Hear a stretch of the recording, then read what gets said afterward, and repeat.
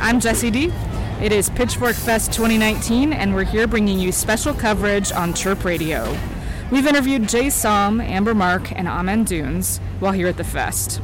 You're listening to a special episode featuring excerpts from all the Pitchfork artist interviews. And to hear them in full, visit chirpradio.org/podcasts or listen wherever you get your podcasts. We must have hit a wall here. And baby boy, please tell me like it is.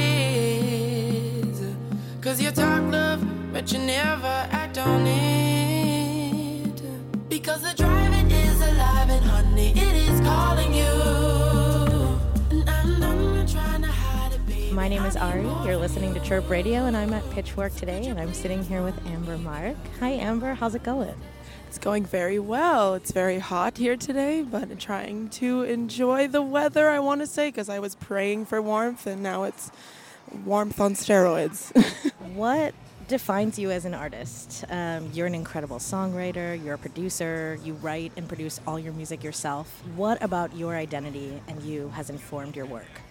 I feel like I just always try to take from experiences in my life, traumatic events in my life, and I think that I use music as a form of therapy. So I feel like I kind of would say I am my own therapist when it comes to music, I guess. That's kind of what defines me when it comes to songwriting and production and stuff like that. So as long as I'm just being honest with myself and trying to just understand what I'm going through, whether it's happy or sad, I think that's kind of what defines me as an artist. But I think a lot of artists use music to figure out what they're going through or to help them cope with what they're going through. So I think that's one of the most beautiful things about being an artist. So when did that start for you? When did you know that music was that for you?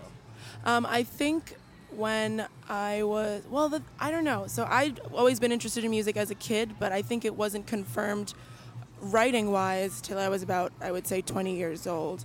But I knew I wanted to do music professionally in high school when I performed my first time performing on stage. I think that was kind of when I was like, this is what I want to do. I want to be a performer for the rest of my life. So you said you're from New York, and also I've read a little bit. You traveled a bunch as a kid. Does place inform the music? I feel like it's just, especially being a kid and traveling around a lot, I think I took in a lot. I absorbed a lot. As a child, I feel like you absorb a lot in general and very quickly. And I'd always been, like I said, I'd always been interested in music, so I would try and take in lots of music as much as I could. And I just think that I use music as like a soundtrack to certain situations in my life. So being in certain places and wanting to write about them or write about experiences I've had with certain people, I think I just correlate that with the locations that I was in and try to incorporate that with little accents here and there.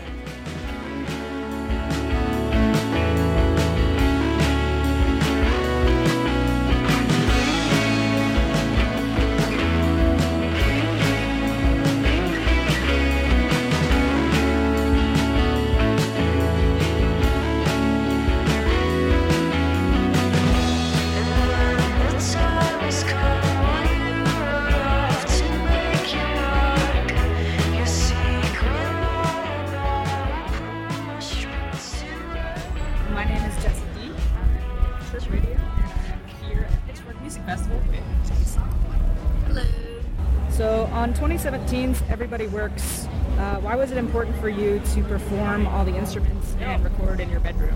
Yeah, I've always been recording and writing my own songs since I was 12, so I think it was just like a force of habit throughout the years. It's just convenient to be by yourself and like consistently get better at like audio production.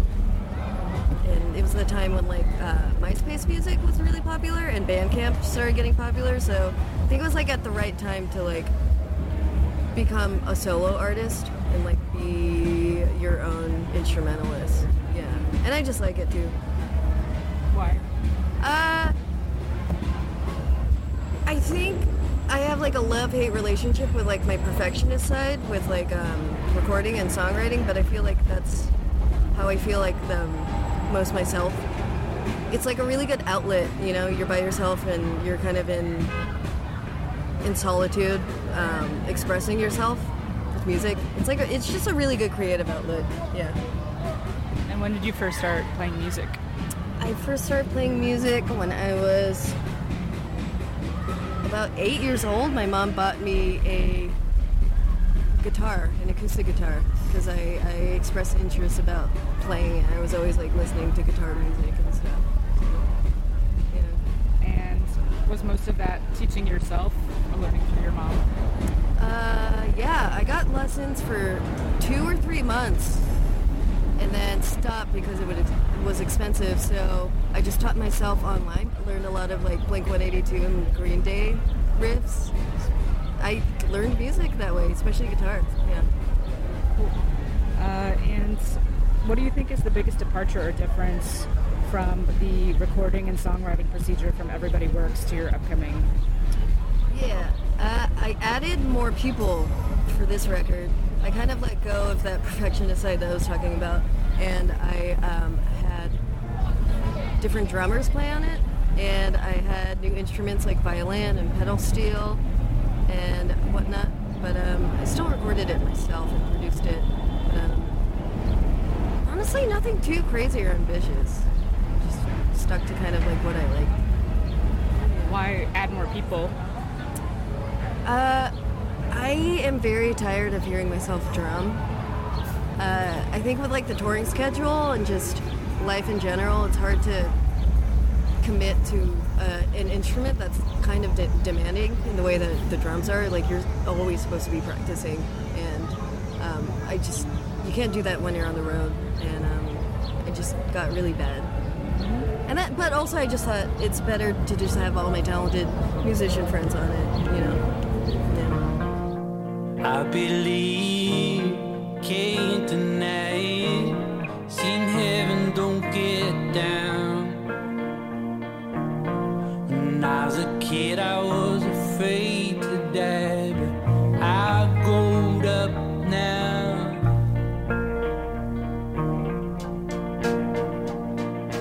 Radio's on and they play my song back in 1992. Things were simpler, baby, you hear everyone say, but don't make it true.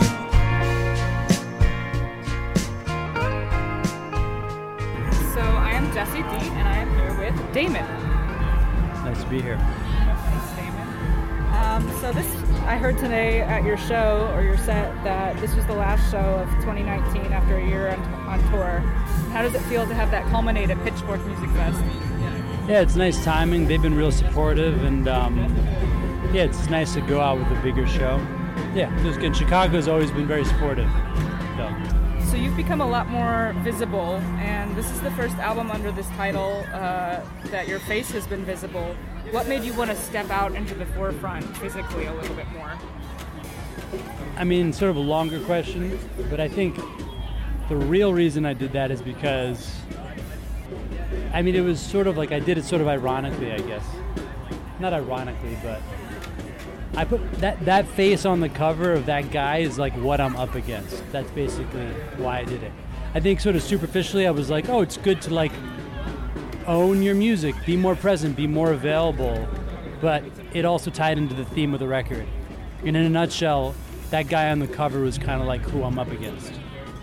Okay. And who do you think you're up against, or what? Rather? Myself. It's you versus you. Not versus, but sort of like that, the putting of the face on the album, the actual face, the guy behind the face, the guy not behind the face. The whole album is sort of like exploring that. And lots of different ways you could approach it from. That's what Freedom was about, really. And sort of, it was me kind of modeling for maybe the listeners too. Like making that album was my practice of kind of dealing with myself. And so the guy on the album cover is kind of interchangeable with any other man or woman. That was the idea. It wasn't about like, here's this, it's like, this guy's face is what represents this music. It's actually like what gets in the way of all this on that record. So in a nutshell, that's sort of what it's about. And I've heard you describe your music before as a safe space. Can you expand on that a little bit more? Yeah, it's like, yeah. I think because it kind of comes to me, I only kind of like record or write what kind of comes naturally to me. Most of it is like unimpeded for the most part. So it's a safe space because I'm not that involved with the songwriting. Like me, like day-to-day ego guy with all the little ideas, like when the music is kind of being written, it just does it on its own. And then I'll come in later and like decide what to call the album and how to like promote it and what shirt to wear today and stuff. But the music I don't get too involved actually.